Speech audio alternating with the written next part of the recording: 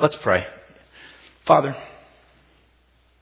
would you just take these moments, and I ask that you would allow for your Holy Spirit to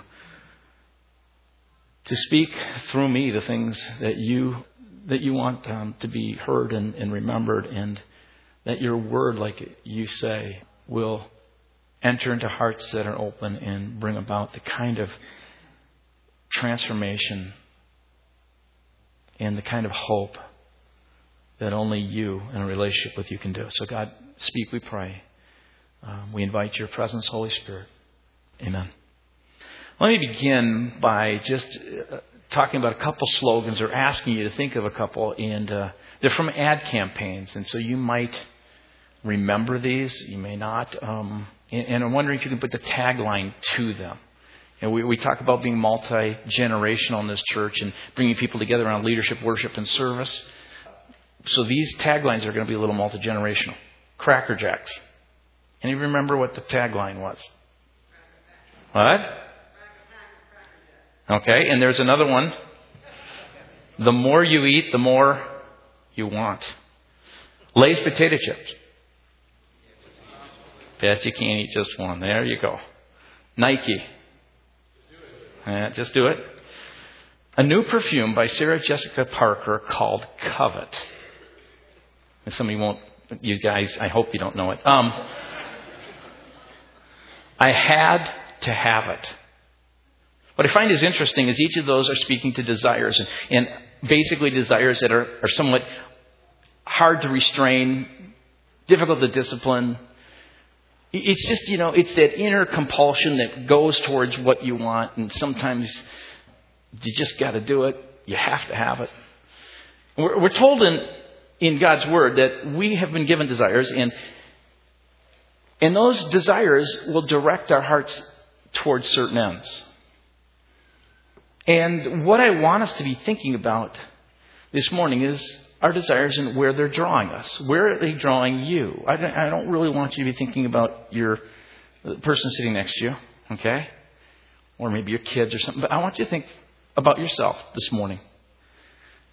Where are you being drawn? Years ago, a man named Augustine wrote a monumental classic called The City of God. It's based on God's words, the life of Jesus and his words. It was around 400 AD that Augustine wrote this. And in his work, The City of God, he divided mankind into two cities. Those who belong to the city of God are united, he said, by their love of God and of their love for one another. This idea that you can live on this earth and yet be a part of a heavenly city with a heart that's beginning to be drawn and desires beginning to be drawn in love towards God and expressing those love towards others. And yet at the same time, those who belong to an earthly city, who living here on this earth, can also be very much a part of this earth in loving themselves, and so are not united in any real sense. And those desires cause wars. They divide us from one another. And they come through a very self-centered approach to life. They're basically headed in two different directions. Augustine writes these words, literally, two cities have been formed by two loves. The earthly by the love of self, even to the contempt of God. The heavenly by the love of God, even to the contempt of self. The earthly city glories in its own power, and the heavenly city is built on a disinterested yet compassionate love. The earthly city, built on human depravity and weakness, is doomed to conflict and everlasting death. The heavenly is built on love and faith in a righteous and omnipotent God, lives in peace and can never pass away. God called Israel to become citizens of the heavenly, to build that city. And he says the majority chose the earthly. Today, God calls the church, you and me, to become citizens of the heavenly. The church is to be, in a sense, an outpost of this heavenly city with our kind of citizen papers here that are from heaven as we live here on earth. But just like Israel, because you go to a church or people are going to a church, that does not mean that you're necessarily a part of that heavenly city. It does not necessarily mean that through you are being birthed heavenly desires. What's interesting as we look at this chapter in Micah, it's the second oracle. It's the oracle of doom. It's not what I call a real feel-good chapter, okay? So I just want to warn you on that. But in it, Micah announces to those people who were really the church of his day, the Old Testament religious, spiritually people looked at them as the spiritually drawn ones. He is basically announcing that those who have succeeded and advanced in the earthly city are about to lose their share in the heavenly city. Okay? He'd be basically staying here today and saying, although some of you, as you are advancing in this earth and the things of this earth, you need to be careful, because as you make your advance and you are succeeding and moving forward, it may be that you are losing or have lost that heavenly city. Jesus said it this way: don't store up for yourself treasures on earth, but store up for yourself treasures in heaven. And then he makes this very interesting statement: for where your treasure is, there your heart will be also. If you want to really see where your desires are and where your heart is, just look at what you treasure, what your affections are set on. Where's your heart? Where's it heading? What direction are your desires taking you? Is what this chapter is all about when we come to chapter 2 of Micah. And as we begin into these first 2 verses, I want to share with you the issue that is at hand that he's addressing. In verses 1 and 2, he says there's an issue, and the issue, he says, is your desire. It's the word that we call covetousness. In fact, when you go back, as we talked about last week, Micah chapter 1, Micah said you have something that you need to deal with. You religiously, church-oriented, Old Testament Jews of Micah's time. He says, you guys have something to deal with. And that is that your heart is full of rebellion and sin. Literally in verse 5, he says, all of this is because of Jacob's transgression and because of the sins of the house of Israel. So he's general in chapter 1. So he sets it up so that in chapter 2, he becomes very specific. And so verse 2, you see what he says. He says, woe. The woe here is this idea not only of sorrow, but it's the kind of woe that a person would express standing at a funeral. It's that kind of anguish of the heart. Woe to those who plan iniquity, to those who plot evil on their beds. At morning's light, they carry it out because it is in their power to do it. I really want you to pay attention to that line. It is in their power to do it. There's something that you need to watch as we go through this book of Micah, as we begin to understand this message. There is a sense that each one of us have some power, a measure of power, of free will, if you want to put it that way, that we can exercise. They covet fields and they seize them, and houses and take them. They defraud a man of his home, a fellow man of his inheritance. Micah specifies the crime. And he says it has both the social, one that is oriented towards other people, and a theological, one that's oriented towards God. There's a commentator named Bruce Waltke who writes, socially powerful rich landlords in Israel behave unethically by seizing the land and destroying the homes of fellow Israelites who are unable to defend their rightful possessions. He's making a statement here that what's happening socially within the community, what's happening within the cities that people are living in, what's happening in this place that God wanted among the Israelites to show this incomparable, uncommon God who is full of love, who has a trinity, these persons in perfect community. He wanted Israel to reflect that. So he brought Moses out of Egypt, and he brought the people, the children of Israel, so that they would come before him. He gave them laws. Those laws were not given so that they would actually just follow them and then be saved, so to speak. They were given to open up their eyes to what's going on in their heart, to expose their need of their heart. And not only were those laws then done to make a person aware and conscious of the covetousness in their own heart, but they were also given a whole bunch of Levitical laws. And those laws were given as an expression to how, as a community, to really love and serve one another, protect the rights of those who were being abused and exploited. To make sure that they wouldn't have people who would use their power to hurt one another. And Leviticus is interesting because it's just a book of legal laws. I was doing a wedding on Friday, and in the wedding was of two attorneys. And there was a number of other attorneys there. And I spoke with a few of them, and one of them I actually sat next to at dinner. And I'm amazed at how attorneys kind of like law books. Have you ever seen those things? I couldn't imagine reading them. But there is something there. And I really think our modern day attorneys would really love Leviticus in that day. Because they are all about the laws and the need to create this kind of community that reflects the heart of God. And he says the issue here is of covetousness. Theologically, they've erred in thinking that the land belonged to the powerful instead of believing that it belonged to God. So they've been given these laws to protect one another, but they forgot that when they were brought into this land of promise, God parceled it out, plot by plot, to family, and it was to be an inheritance that would be passed on from year after years. And then if they lost it every 50 years, they'd at least get it back. And the whole purpose of this community that God was setting up would be a place where everyone would be able to experience the love of God. And in order that as they did, they could serve others. In some, he writes, they had broken both the spirit and the letter of the law, which instructed Israel both theologically and ethically about property rights. And instead of loving God and their fellow men, they loved only themselves. Look at verse 1. He said it begins in their hearts as they lie in their bed, plotting and planning how to get what they want.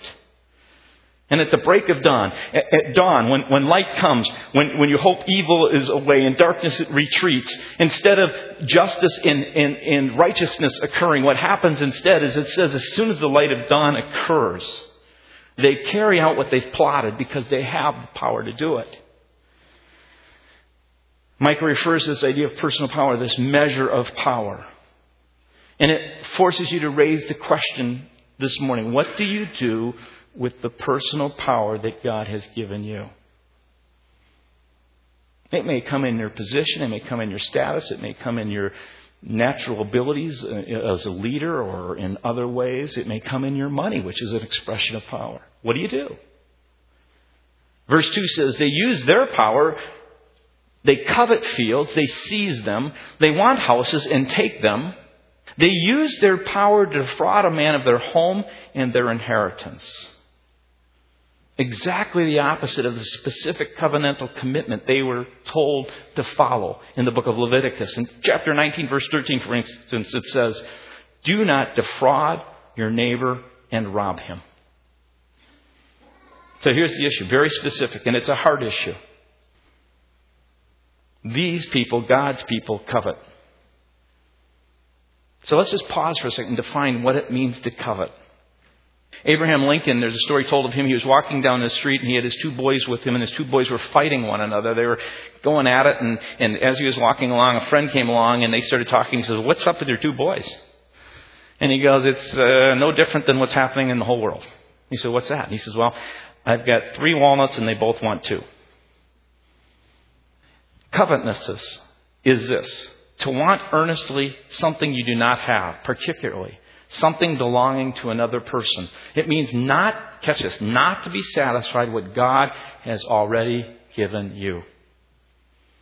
In fact, if you look at Exodus chapter 20, the 10th commandment of the 10 says, "You shall not covet your neighbor's house, you shall not covet your neighbor's wife, or his manservant, or his maidservant, or his ox, or donkey, or Lamborghini, or Lexus, or BMW, or anything that belongs to your neighbor."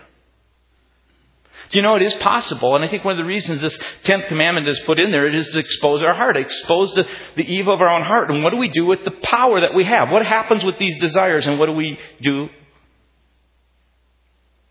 with the expression of them? It's possible to believe that you're right with God as you look at the 10 commandments. You can go through all the 10 commandments, but something happens when you get to the 10th.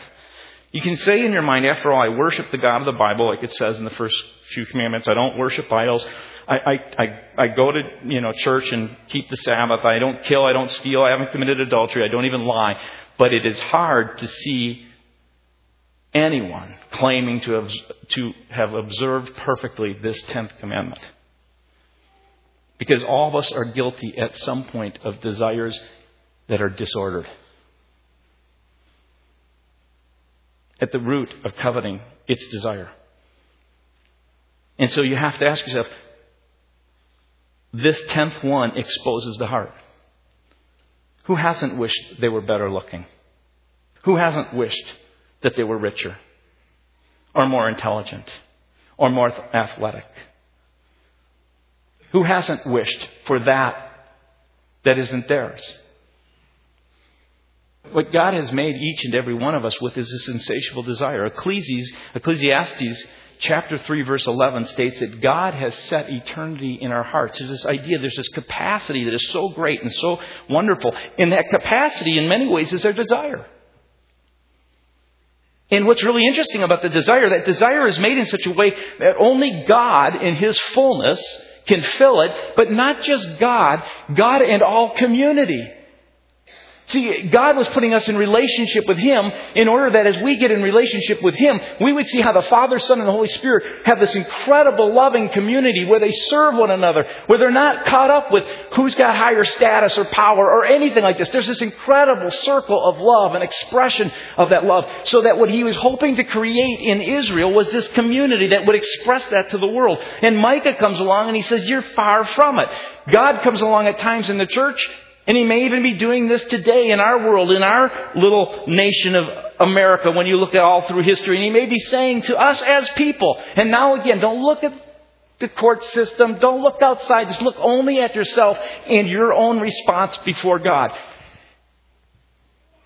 Are you setting your desire in such a way that only He can fill it? And as He begins to fill it, and you begin to understand Him, and you begin to understand His grace and His mercy, His love, and you look at the cross and your undeservedness of all that He gives to you, are you allowing that to fill you in such a way that through you it begins to express itself to others, so that we are creating that kind of community that reflects Him? He's basically saying to us, it's not about the collection of stuff. The American proverb that you see on the bumper stickers that says that he who dies with the most toys wins is as far from the truth as New Orleans beating the Vikings this afternoon. Oh, okay. He's saying no experience, no thing, not even a human relationship will satisfy this deep longing for God and true community. Because we have this tendency, which is called sin, every one of us, to objectify everything in order to possess it. That is why He puts the first commandment up there that says God should be the object of your affection. Lists all these things. He comes to the 10th commandment. Think about it. And why does He put the word covet or desire? Because if your desire is disordered and off, it will create all kinds of confusion. All the other stuff, lying, stealing, murdering, all those other things will come out of your heart if the first is out of line. So He puts the first and the 10th, he puts those to frame it, because He says if your desire is after God, He becomes the object of your desire. You will then become filled with a very personal, loving being that should begin to express itself in personal, loving ways. And I'm not saying we do it perfectly. I'm saying that as we humble our hearts and we open our hearts and we ask God to move into our lives, He begins to show us our patterns of sin, and we become humbled by it, and we begin to cry out and we say, God, please forgive me. And as you see those sins and those patterns, and you see how the consequences hurt someone, you cry out and repent. You ask for forgiveness, so you're in right relationship with one another. Because it's all about relationships. Really, folks, when you think about it, it's all about relationships, isn't it? As you are someday moments from your last breath, it will be about relationships. Because life is not about possessing and being possessed, or earning and being earned. It's not about consuming and being consumed, or having or being had, or taking or being taken. It is about relationships and not possessions. It is about knowing and being known, about serving and being served. It's about loving and being loved. And when you are at those few moments at the very end of your life, what you will look back on and say, have they been rich? Have they been full? Are my treasures being built in this way in the lives of others? Do I use my personal power, whatever it is, to do good in another person's life? They plot and plan on their beds, thinking about how they can take and get more. And the idea is the word of violence. They do it in a way that they grab hold of it, like two little boys wanting two walnuts each and fighting. And so the issue that I want to just bring before you in these two verses is, what are you pursuing? What do you spend your mental energy on? What do you plot and plan for? Do you take time aside to just get quiet so that this God who loves you deeply can begin to possess your heart and order your affections in such a way that you begin to see your own sin? You begin to see where they're disordered. So you say, God, I can't do this. I recognize this is not something I can do, but please fill me, would you, with what you desire. How can you this week, practical stuff, plot and plan to really love your wife? Husbands. Now, ladies, you should be going, yes. Can you imagine at night your husband is kind of tossing and turning and it kind of wakes you up and you know that what's going on in his mind is he's plotting and planning how he might love and serve you better. Because he knows it's all about relationship. And that's kind of cool. How about, wives, what you plot and plan? Are you worried about the stuff? Are you thinking about all these things you can't control? But are you plotting and planning on how you might love more fully your husband? Husbands and wives, fathers and mothers, are you planning how you might love your kids more? Kids, you have the same God. Are you plotting and planning in your own heart saying, God, how can you be more involved? I don't understand some of the things my parents are giving, but what does it mean for me to really love them? Is it worthwhile to plot and to spend time figuring out how to help the person at work near you who's hurting?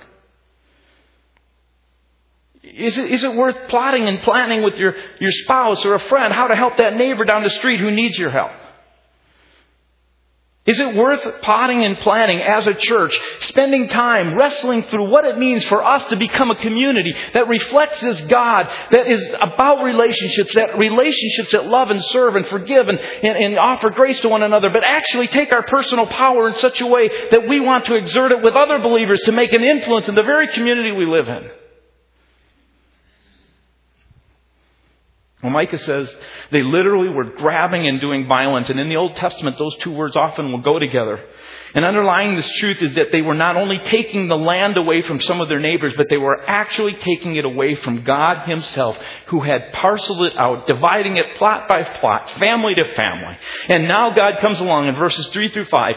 And I cannot do justice, as I studied this, to share with you all the poetic alliterations and the movement of the Scripture and the structure of it. It reminds me when I studied back in seminary, Genesis chapter 1 through 12. This man who wrote this was brilliant. But he also was inspired by a very God who worked through him. But I used his gifts, like your gifts and my gifts. He used them. And here he is. He's saying this God who has parceled out the land, and now you're grabbing it and taking it from people as if it's your own. You're not even asking God, what do I do with this? And is this even mine?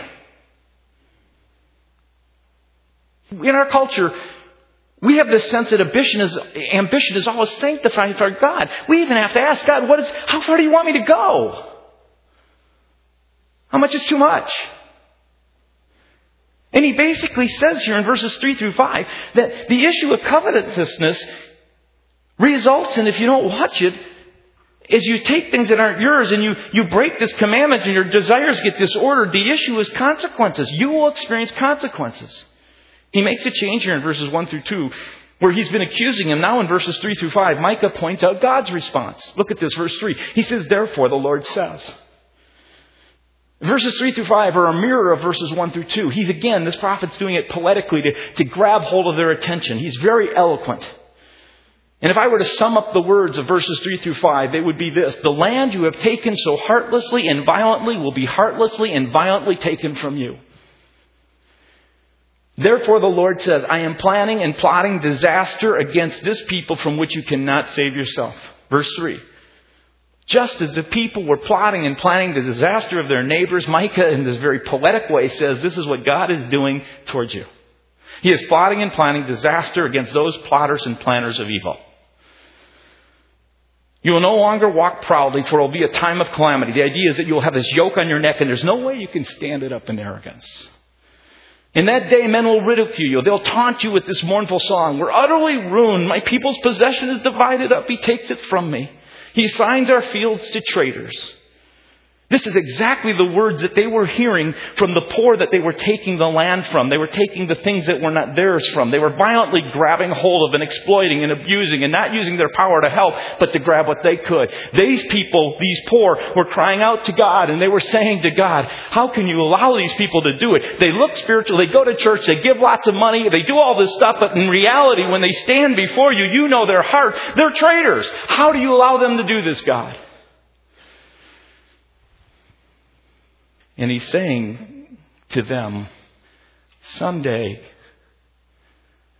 you who are covetous and greedy and allowing those desires to go unchecked, to exploit others, to do violence against others, or to not step in when you can, and not to be involved in some way for good. He is basically saying, someday you're going to say the same thing. These rich landowners are going to go, God, where are you in this? How can you allow these covetousness, these people from the north, Assyria, who are looking at all the land they can get, who come through, and they come through this land of yours, and they take it away from us, these pagan traders. And the idea is in verses 3 through 5 is the crime fits the punishment. It's the Old Testament law called lexis talionis. It's the whole idea of law of retribution. And the reason God gave the law of retribution, which was this idea, an eye for an eye, He put it up for fairness and justice. Here's the loving, incomparable, uncommon God once again stepping into culture and society. Because in that time, what would happen was that if an eye was injured by one, the other person would not only injure the eye, they would actually do something like break his arm. And that guy would come back and they'd retaliate. You know, that kind of retaliation back and forth happens all the time. God stepped in and said, you know what? All we're going to do is we're going to put limits around this. The crime fits the punishment. And so if the eye is taken, only an eye can be taken. In mercy and love, He was stepping in and setting up a system of justice. And God in justice stands before these people and He says, I want to share with you folks that your covetousness, this desire that is disordered, that is unbridled, that's undisciplined, that keeps going after more and more and could care less about the people around you, and you exploit them. And you who are supposed to be my example to the whole world, you need to understand that you will have the same thing happen to you. Now, you can look at this and you can begin to wonder and say, I don't get this, God. How can you do this? It could be that we have this sovereign, incredible God who has the ability to, through our actions, at the same time, actively be involved in the punishment. Isn't that amazing? This sovereign God who has the ability to allow our free will as we step out and we do what we want. He also uses the very actions that we have that are evil, and He allows those actions to come to fruition, and through them, He seeks to get our attention through that pain. What's interesting is verse 5. He goes on, he says one other thing. Therefore you will have no one in the assembly of the Lord divide the land by lot. They had this idea and understanding in the Old Testament that someday when the future would come, when the kingdom of God would come in its fullness, when heaven would descend on earth, when God would bring it about, all of Israel would sit before Him in the assembly. And once again, like He did back then when He gave the land of promise, He would give the land of heaven, in a sense, plot by plot, land by land, to different people. And He's basically saying in verse 5 this: not only will you lose your land, but with its additional loss, you will lose eternal life, the severest judgment of all. What Micah is saying is plain and simple. They will have no one represented in the future assembly of the Lord when He redistributes the lands once again.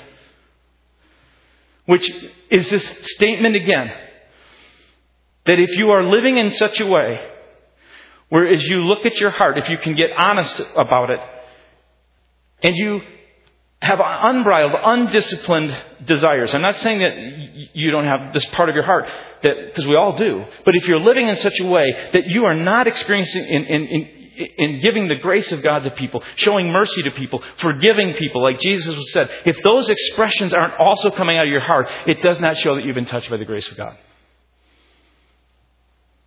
Because God is always saying to the people of Israel, remember, you were once slaves. Remember how I blessed you. Remember how I walked with you. Remember how I provided for you. Remember how you brought you into the land. Remember how I gave you all this promise. Now remember this because why? Because you are to turn around and do the same to anyone else in the same condition. And so he makes this statement, be really careful. Don't just claim that you know this God and then don't live anything that reflects His presence. Because a life unrepentant and untouched by the mercy and grace of God that fails to show any signs of this generosity and love towards others who are weak and vulnerable and poor and less fortunate, He just says, beware. And here's the work of God in our covetousness. There is the issue of our heart. It's the consequences. And here's what God is doing. He is seeking to awaken people to His incredible love. Now you go, it's hard to see it in this, but it isn't if you really think about it. God loves us so much that He will step in with the truth in order to get our attention. He is patient. He waits. For 250 years, He's been speaking to these people the same message over and over and over again. He sends prophets. And look how they react. Verse 6. They say to Him, do not prophesy. And their prophets say, do not prophesy about these things. Their reaction to Micah is, shut up. We like the way we're living. And then disgrace will not overtake us. Should it be said, O house of Jacob, is the Spirit of the Lord angry? Does He do such things? Do not my words do good to those whose lives and ways are upright? From this whole sense of stop it, shut up, he moves to this sense of denial. Is God really angry? Would He really act this way towards us? Come on, we're upright. We go to church, we put a tithe in, we serve. Doesn't God's Word say He does good to those who are doing good stuff? No, He says He does good to those who have received His grace. And as His grace begins to move into their hearts, they understand it is completely by grace. They begin to understand His mercy. They begin to move into those places where they reflect His patience and they forgive those who have hurt them. And they work and walk in a life that is incomparably uncommon to the people around them in the same way our God is. And God says, you become like enemies to me. That's what this next verse is, verse 8. Lately, my people have risen up like an enemy. You strip off the rich robe from those who pass by without a care, like men returning from battle. The idea is this. They see a person who's poor. Their only possession is this robe. In that day, for some people, their only possession was a robe, and their robe was like a blanket. It was not just something they wore around to keep warm. It was something they put over them to keep warm at night when they slept, when it got cold. And he basically says, not only do you take these things, you even take away their heat. You're heartless. He goes on, he says, you take away homes from these women, which he's referring really to widows. You take away blessing from the children. You actually remove the land which is supposed to be returned after the sins of the consequences have been done. They get returned back to the children. You've taken it away. You've left them nothing. And as a result, verse 10, he says, the words that you hear them, that you said to them, get up, go away, get off your land. You will hear this from this nation coming in, and they will say, get up, go away, for this is not your resting place. It's defiled, it's ruined beyond all remedy. And then he says, verse 11, here's the kind of person you'll listen to. Mike is offended because he's basically been given this message, and they won't listen. They say, shut up, they deny it, and they also live in the sense of delusion. Here's the delusion. If a liar or deceiver comes and says, I'll prophesy for you plenty of wine and beer, he would be just the prophet for this people. Here's the person you'll listen to. The word prophet here is rare. It's not often used. It's more the idea of a person with a lot of wind, a lot of hot air. Not the wind of the Spirit. He says the only person they listen to is the one who says there's more wine and beer to increase your drunken delusion that God is really happy. You listen to the guy who says, keep partying on. Lots of beer, lots of wine. And yet they're in denial, they're deceived, and they're deluded. And that's why I go back and I say, let's not think about other people, think about ourselves. If God was speaking to you about your personal power, what you can do with it, do you kind of go, I'm going to church, I'm doing it? Or are you in this place where you're saying, God, more than anything in this world, I want to plot and plan and do all those things to pursue who you are and what you want with my life.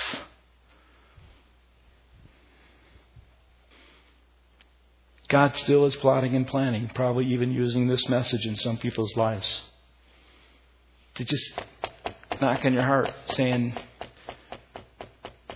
please break the delusion.